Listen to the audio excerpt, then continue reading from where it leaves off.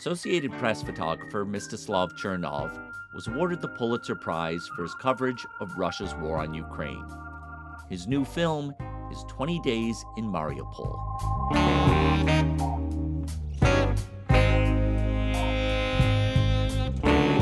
I'm Tom Powers, and this is Pure Nonfiction. Mstyslav Chernov started out as a still photographer in Ukraine. He didn't set out to become a war photographer, but in 2014, when Russia invaded Ukraine's Crimean Peninsula, those were the most prominent stories. Working for the Associated Press, Mstyslav moved into video and became skilled delivering footage for the evening news. In February 2022, as Russia threatened to escalate the war, the Associated Press sent Mstyslav to Mariupol, a southeastern city of 400,000 people on the front lines. When Russia invaded, Mstyslav and his colleagues stayed in Mariupol even when other journalists left. He captured the bombing of a maternity hospital and shared those images around the world. His film, 20 Days in Mariupol, documents those early days of the city's siege before he finally had to escape. He uses voiceover sparingly to share his observations. The city changed so much, so quickly. When we were in the hospital, one of the doctors told me, war is like an X-ray. All human insides become visible. Good people become better. Bad people, worse. After the maternity hospital bombing, a Ukrainian police officer, Vladimir, asked to make a statement for Mstislav's camera. Russian troops commit war crimes. Our family, our women, our children need helps. Our people needs help from international society. Please help Mariupol. Vladimir had an idealistic hope that if Mstislav's images reached the world, it might help stop the war. The policeman later played a key role in helping the journalists escape from the city. Mstyslav has been doing this long enough that he knows the evening news rarely changes the world's indifference. That's one reason that he sought to tell stories in different ways. He wrote a novel called The Dreamtime that was published in the U.S. by Cherry Orchard Books. 20 Days in Mariupol is his first long-form documentary. It premiered at the Sundance Film Festival and comes to PBS Frontline in November as a co-production with AP. In October, I sat down with Mstyslav in New York City, in front of a live audience at the School of Visual Arts in the MFA program for social documentary. We were speaking the day before he was going to receive the Pulitzer Prize. I started by asking how he wound up as a war photographer. I think I was already deep down somewhere. I was feeling that this might be something I want to do. I remember there was a moment. I don't speak about that much, but I'll tell you. There is a story here. So there was a moment when I felt that this is probably what I want to do. I was in Turkey in 2012, beginning of 2013, and there were protests at the Taksim Square. And again, by the time I was a documentary photographer, I was doing some NGO work, but no hard fighting or whatever. And one night I go on a Taksim Square, on a street. I don't really know what's going on. I hear noise. I'm there for a different reason. And I see this police car burning in the middle of the square. Of course, I have a camera with me. So I go towards that car. I don't really understand what I feel now, but I do want to take a photo of it. And I can see some people running around that car, and there's a bit of a chaos, and then someone falls down unconscious. Doctors rush in, grab him, and I take pictures of all of that. And then I stopped for a moment, and I thought, this is probably the most surreal, but at the same time, the most real experience I've ever had in my life as a photographer and as a person. Being that close to reality for me, I think that what made me to search more of this experience. And then the revolution started in Ukraine, and then Russia annexed Crimea. Russia moved in the forces into Donbass, and I just kept doing photography, and eventually AP asked if I could do videos. I remember there was a cameraman I was working with, and he said, I have to go home. It was 2014. And he says, I have to go home. Can you film? And I was like, I have a record button on my photo camera. I said, sure, yeah, I can film. And then he said, look, for AP, there are really few simple rules. Make 2 interviews, not more than 1 minute. Make shots, 5 to 10 second shots. Use the tripod. Mstyslav, use the tripod. Here's the example of a shot list which you can send to AP when you edit. Is that clear? I said, yeah, sure. And he just left. 3 days later, Russia shoots down MH17 Boeing over the Donbass. And I'm one of the first journalists that arrived there on that scene. That was kind of a breaking point for me. I really understood what it is to be a war journalist back then, because as we were driving in this field, and you just suddenly realize you're driving through the body parts, and then you start walking, and this airplane, what remains of the airplane, is still burning, and then there's bodies scattered across fields, and children still tied to their chairs. It was something so heavy, so unbelievable.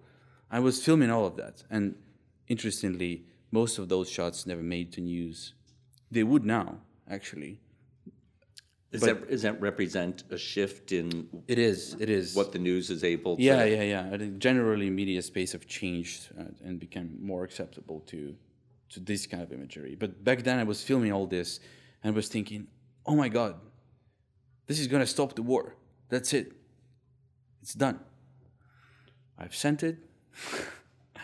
And look where we are now. Didn't really stop anything. Things became worse. But next day, what's interesting, the next day I see the same footage I filmed on the Russian channels, on Ukrainian channels, on European channels, and all of them were saying different things, opposite for that matter. And that was another lesson I learned that day, that meanings are manipulated. Not the images, meanings are manipulated. Well, I want to come back to that, but let me go to the start of this film on February 24th, when Russia escalated their invasion. And I've heard other Ukrainians talk about, in the lead up to that, they still didn't believe it was going to happen. Obviously, there was rumblings, but I wonder what your thinking was in the lead up to February 24th. That war is going to happen, like a new wave of the escalation is going to happen, became clear when Russia recognized the Donetsk People's Republic and Luhansk People's Republics, so-called entities. It became clear that they're going to move and there's going to be a new escalation. And we didn't know if it's going to happen all across the country or it's going to happen just in Donbass like it was before. But in both cases, Mariupol was a target. It was an important target. So it was just a matter of choice.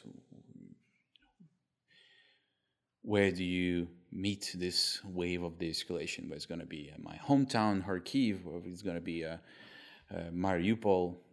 And it was Mariupol, and it was already also it was kind of clear that it would be surrounded, at least for a while.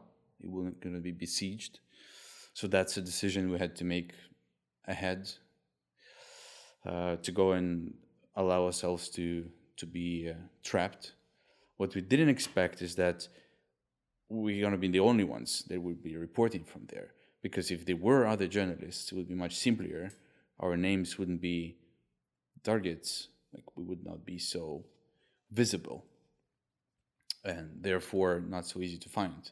But even those, here's a story of Mantas Kvedaravičius, right, the Lithuanian filmmaker that apparently was at the same time with us in Mariupol, and he tried to leave same way we did just a couple weeks later, and he got caught and executed.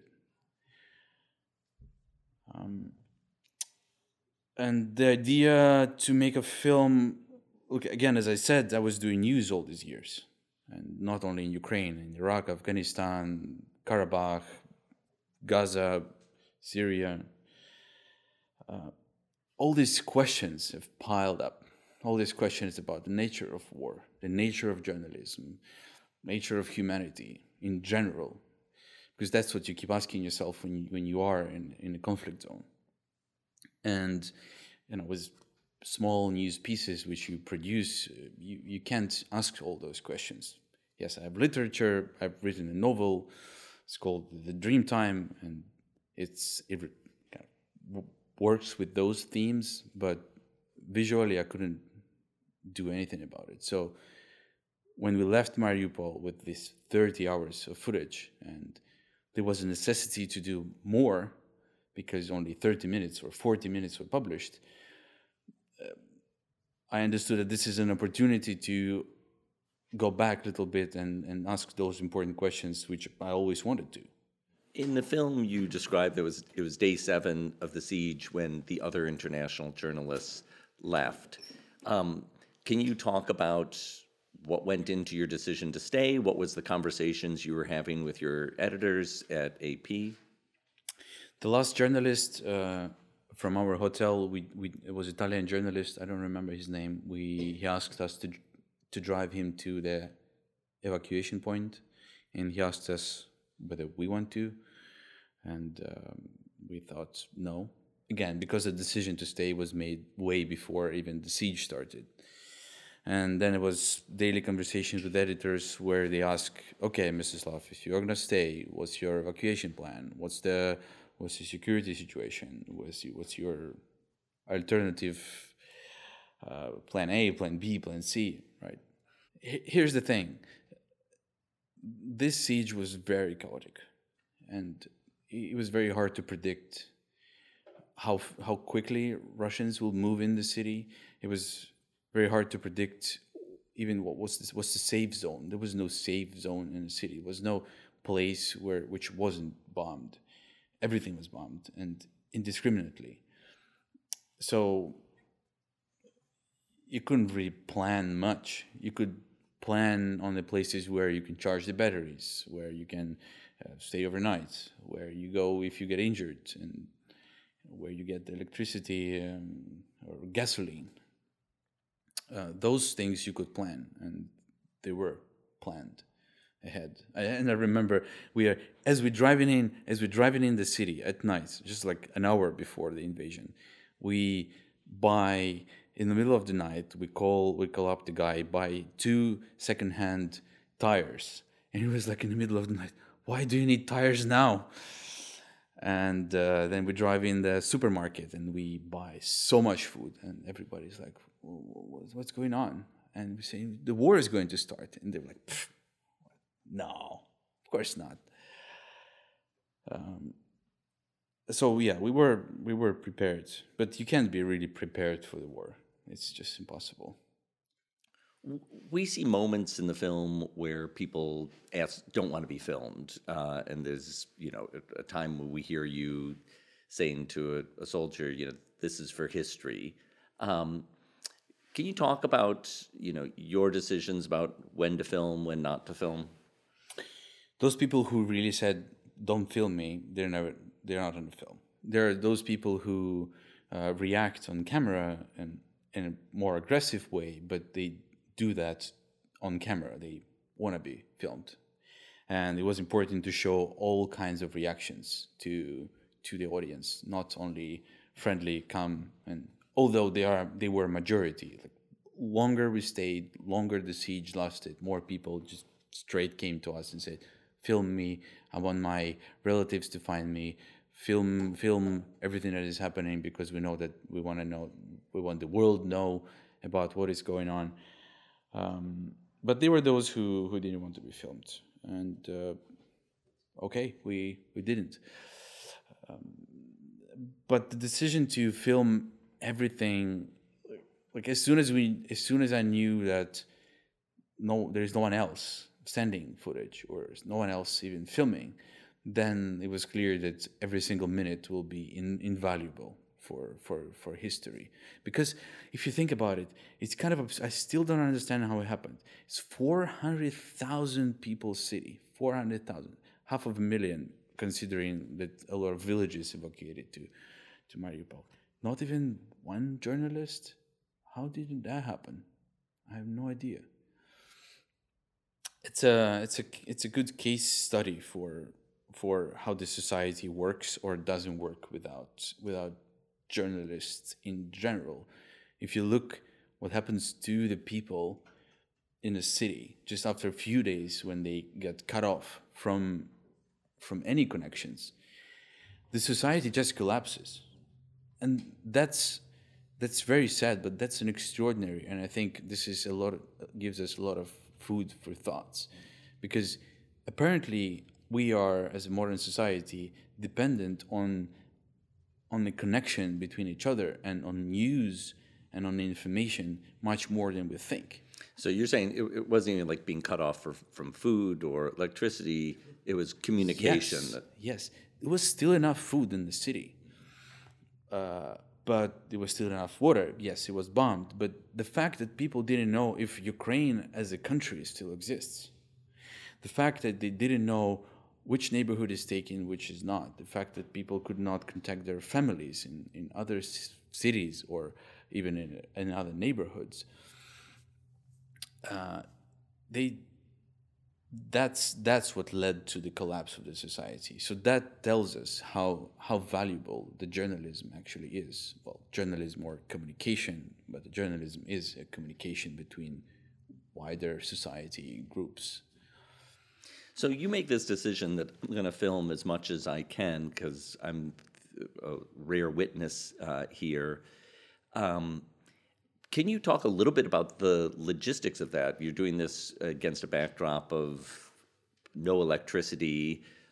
So can you just talk about the management of your memory cards and your backup drives and how did that work? Yeah, so it's all the management is all interconnected. So we set up several bases already in the city, in the different neighborhoods, because we didn't know from which side the Russian army is going to be moving from.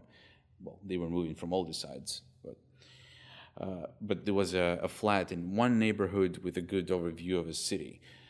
We had a hotel booked with electricity, with the backups, with enough gasoline to run the generators. We had agreement with the Red Cross nearby, as you know, if things go down, we may agree with them. And we also had this hospital, which we again ahead came to and said, look, and it helped that we were actually in Mariupol a year before that, covering COVID.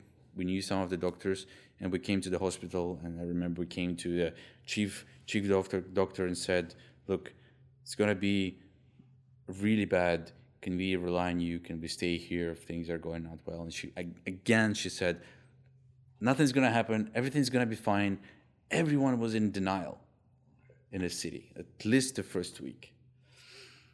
So that was another base that we set up for us. Even after February 24th, even after that, tanks even are after moving. that, but yeah, that's the reason why so few people left. Also because the government did not issue any orders to leave. That's another story. When you say we, what does your team look like? Do you have a So me, videographer and leader of the team. Then there's a photographer, still photographer, and a field producer. That's a luxury for a modern media team. That's a luxury to have 3 people. Usually we are 2 or 1. So you've got these bases set up. Can you get into the logistics of like how many memory cards do you have? Like how many hours of footage can you store before you have to dump them? Yeah, so like 6 memory cards. I'm filming 4K, 50p. There's 6 memory cards, about two hard drives. That I was not prepared. Yeah, I did not expect that I would run out of space and cards so quickly. Because I didn't know I'm gonna be filming everything. I have a habit of being a very economic. I film shots for the news. I film shots that I know I'm gonna be using. When I'm filming for news, I'm editing in my head. I enter the scene. I have kind of an understanding of how the edit will look like, well, considering things might change, and I shoot what I need. But after the day 7, when I start understanding that I need to film everything, then it becomes a challenge because you just don't turn off the camera. And you can see that in the film, that sometimes I would just drop the camera down. That is actually one of the reasons for that. Is that because Sonys are incredibly slow to turn on. Uh-huh. So you would prefer not to turn it off at all. Right. There were several moments which I totally missed because as you turn on the camera, things are gone. So the management became very hard, and I had to balance between filming everything but also stopping whenever I feel that I'm using up too much space, or maybe exporting to my laptop only things which I need. But then again, you have only a little charge of your laptop and you're still shooting for news. So you upload, like 20 gigabytes of the day which you filmed, and you have 50% of your battery because on the generator, laptops and everything charges very slow. You have to pick 1.5 minutes very carefully because you can't send more. You have to cut quickly, pick 1.5 minutes, split it into pieces. The whole file probably will not go. Upload everything, like download everything, manage the space. So that's a lot of, and probably at the same time you're sitting somewhere under this. You've seen this place like on these concrete stairs. You're sitting somewhere there under these concrete stairs. Just trying to catch the connection at the same time, talking to the editor.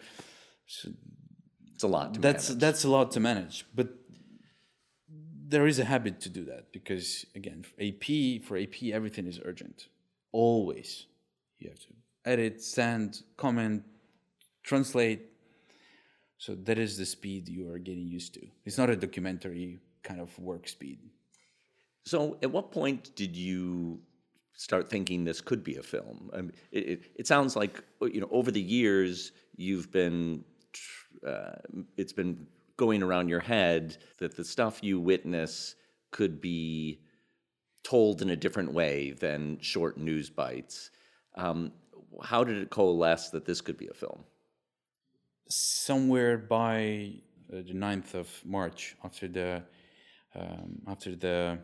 maternity hospital bombing, I thought, okay, well, this is, if this was a film, it would be a climax of the film. That's the habit of editing in your head. Sure. Even before. This would be a climax, and so therefore I need to find a character now, if that's what's going to be a film. It wasn't even planning. It was just like somewhere in the back of my head. Okay, if someday, if I survive, if we are able to take everything out of the city, and I will need to record everything anyway, and if someday it's going to be a film, then how it should be. And actually, if you watch carefully the film, you can even see how the editing changes after that day. Like before that day, you will see much clearer news dispatches, like separate days, and after that, the narrative is kind of more connected. Kind of like when we meet Vladimir. Yes, which is after that. You described. And I remember meeting him, and he was driving with us, and I think, oh, if this is a documentary film, then he's an incredibly boring character for the film. I thought he's not fitting as a, and I thought maybe I need to find someone else. But he did turn out. But he did turn out. But then again, and that's interesting because there is so much chaos and things that are happening around you. Then a stable character, a character that doesn't really change, works. Just like a simple square man, right? Where the stories pivoting around. I want to ask about the maternity hospital bombing and the footage you took, which did go around the world. Anyone who even was just casually following the war would probably remember hearing about that moment. And we see in the film that it then becomes a target of Russian propaganda because it became such a big story. Then they tried to say that it's a made-up story. You were speaking earlier about what you've kind of observed of how news can be manipulated, and this seems like a classic example of it. What did you come away, thinking as you reflect on that moment? I mean, what does it say about the times we're living in that there are these powerful interests that can, reshape what reporters are reporting? That definitely became a theme of the film, the way that information ripples through the world from an event. And the tool for that was news dispatches that came between days. And the theme of not misinformation, but misinterpretation was, again, the important theme. And that is one of the reasons why I've kind of accepted that the film is told through a journalistic perspective in a way, because I resisted that idea for a long time. For a long time I didn't want to narrate the film. For a long time I didn't want this to be a journalistic perspective, because I was afraid that it's going to take away the attention from the stories of the people who we are seeing. But since misinformation and misinterpretation and fake news are such an important theme in a film, then having a journalist perspective works, because that's the part of a story. And to be frank, I think what now we don't really see that, but if you think deeply, that fake news, or misinterpretation as medium, because it's its own separate medium now that exists in its own kind of space. I think historically is another valuable documentation of our epoch, of our times. So the fake news for a future perspective are as important as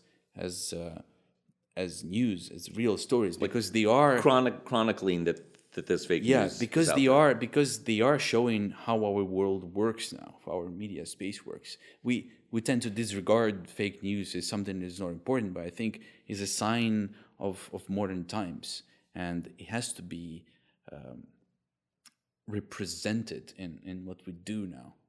Well, there's a moment in the film that I haven't I've seen several films reporting on the war, and this was unique to me, where you're sheltering from bombing with some other citizens of Mariupol, and some of the people sheltering don't think that it's Russians that are bombing them. They think that it's the Ukrainian army that's bombing them. Can you talk about why you wanted to keep that moment in the film? Yeah. Again, as I said, it was incredibly important to represent all the reactions that we saw, all the reactions on journalists in general, and all the reactions to the events. So it's just a fair thing to do. But at the same time, I think this is a very significant moment for the theme we just discussed. It's a very significant moment for the misinformation and information blockade of the city, because when you deprive people of different points of views, when you deprive people of the information, they believe everything they hear, and especially when they are in vulnerable state. I'll give you another example, which was told to me by doctors who gave us the scrubs, who tried to hide us, and then who were in a hospital when we ran away. They remained in a hospital when it got occupied, and Russians came in, and the tank did shoot the hospital. Between 5th and 6th floor, one of the patients died, unfortunately. It was just a few hours after we ran away. So after that, Russians take over, and here's how the story unfolds. All the patients are hiding in the basement of the hospital, hundreds of people, very dark, cold basement. And a Russian officer walks in, clean, polite, carrying several boxes of humanitarian aid, places them on the floor, gives to people, takes a chair, sits down, and calmly starts telling, "We saved you. Everything is fine now. We will rebuild your city in 2 months. We will kill all the Nazis that were shooting at you, and things gonna go well." And he leaves. He comes next day, places 2 boxes of the humanitarian aid, gets the chair. We just found a lot of booby traps that Nazis have set up for your children. And we secured them, and everything's fine now. We saved your children, and we're going to be feeding you, and so on and so forth. 3-4 days in, you can imagine what is happening to most of the people's minds who were isolated from everything, who didn't understand what is happening. That's how it works. Throughout 20 Days in Mariupol, Mstyslav talks about how he misses his 2 young daughters while he's covering the war. As our conversation drew to a close, I thought about this line from the film. I want all of this to stop, but I have no power over it. My memory keeps carrying me back home and back to war. If someday my daughters ask me, "What did you do to stop this madness, this sadistic virus of destruction?" I want to be able to give them an answer. You talk about this balance between when you're in the field, missing your family, missing your daughters, wanting to see them again, and each time you take a new risk, going out to do the valuable reportage you do, it's a risk, and I wonder how you year after year balance that risk. I wish I could tell you I can balance this, really, but I don't think there is any balance in the war zone. Like you just cannot be in balance. You have to sacrifice certain stuff, and in my heart I apologize to my daughters all the time for not being there with them enough. But at the same time, I feel that if I was there, not somewhere else doing what I do, it would be even worse. And I don't want it to sound as a mission, because there is a danger for war journalists, war correspondents, or filmmakers to say I'm on a mission for humanity, and that is dangerous for the perspective, but also not entirely true to yourself. So we just gotta do things that when we do them, we feel that we are in the right place in the right time. We're doing what we are supposed to do. If you have that feeling, then you're doing the right thing.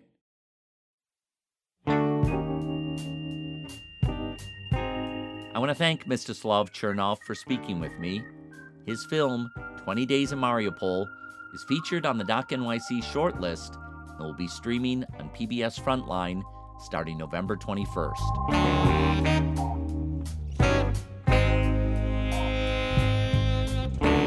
If you're not subscribed to our free newsletters, please sign up at purenonfiction.net.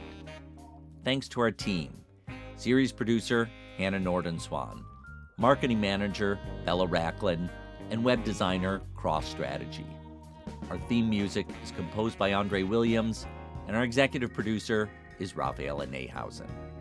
I'm Tom Powers. Follow us on Instagram at Pure Nonfiction.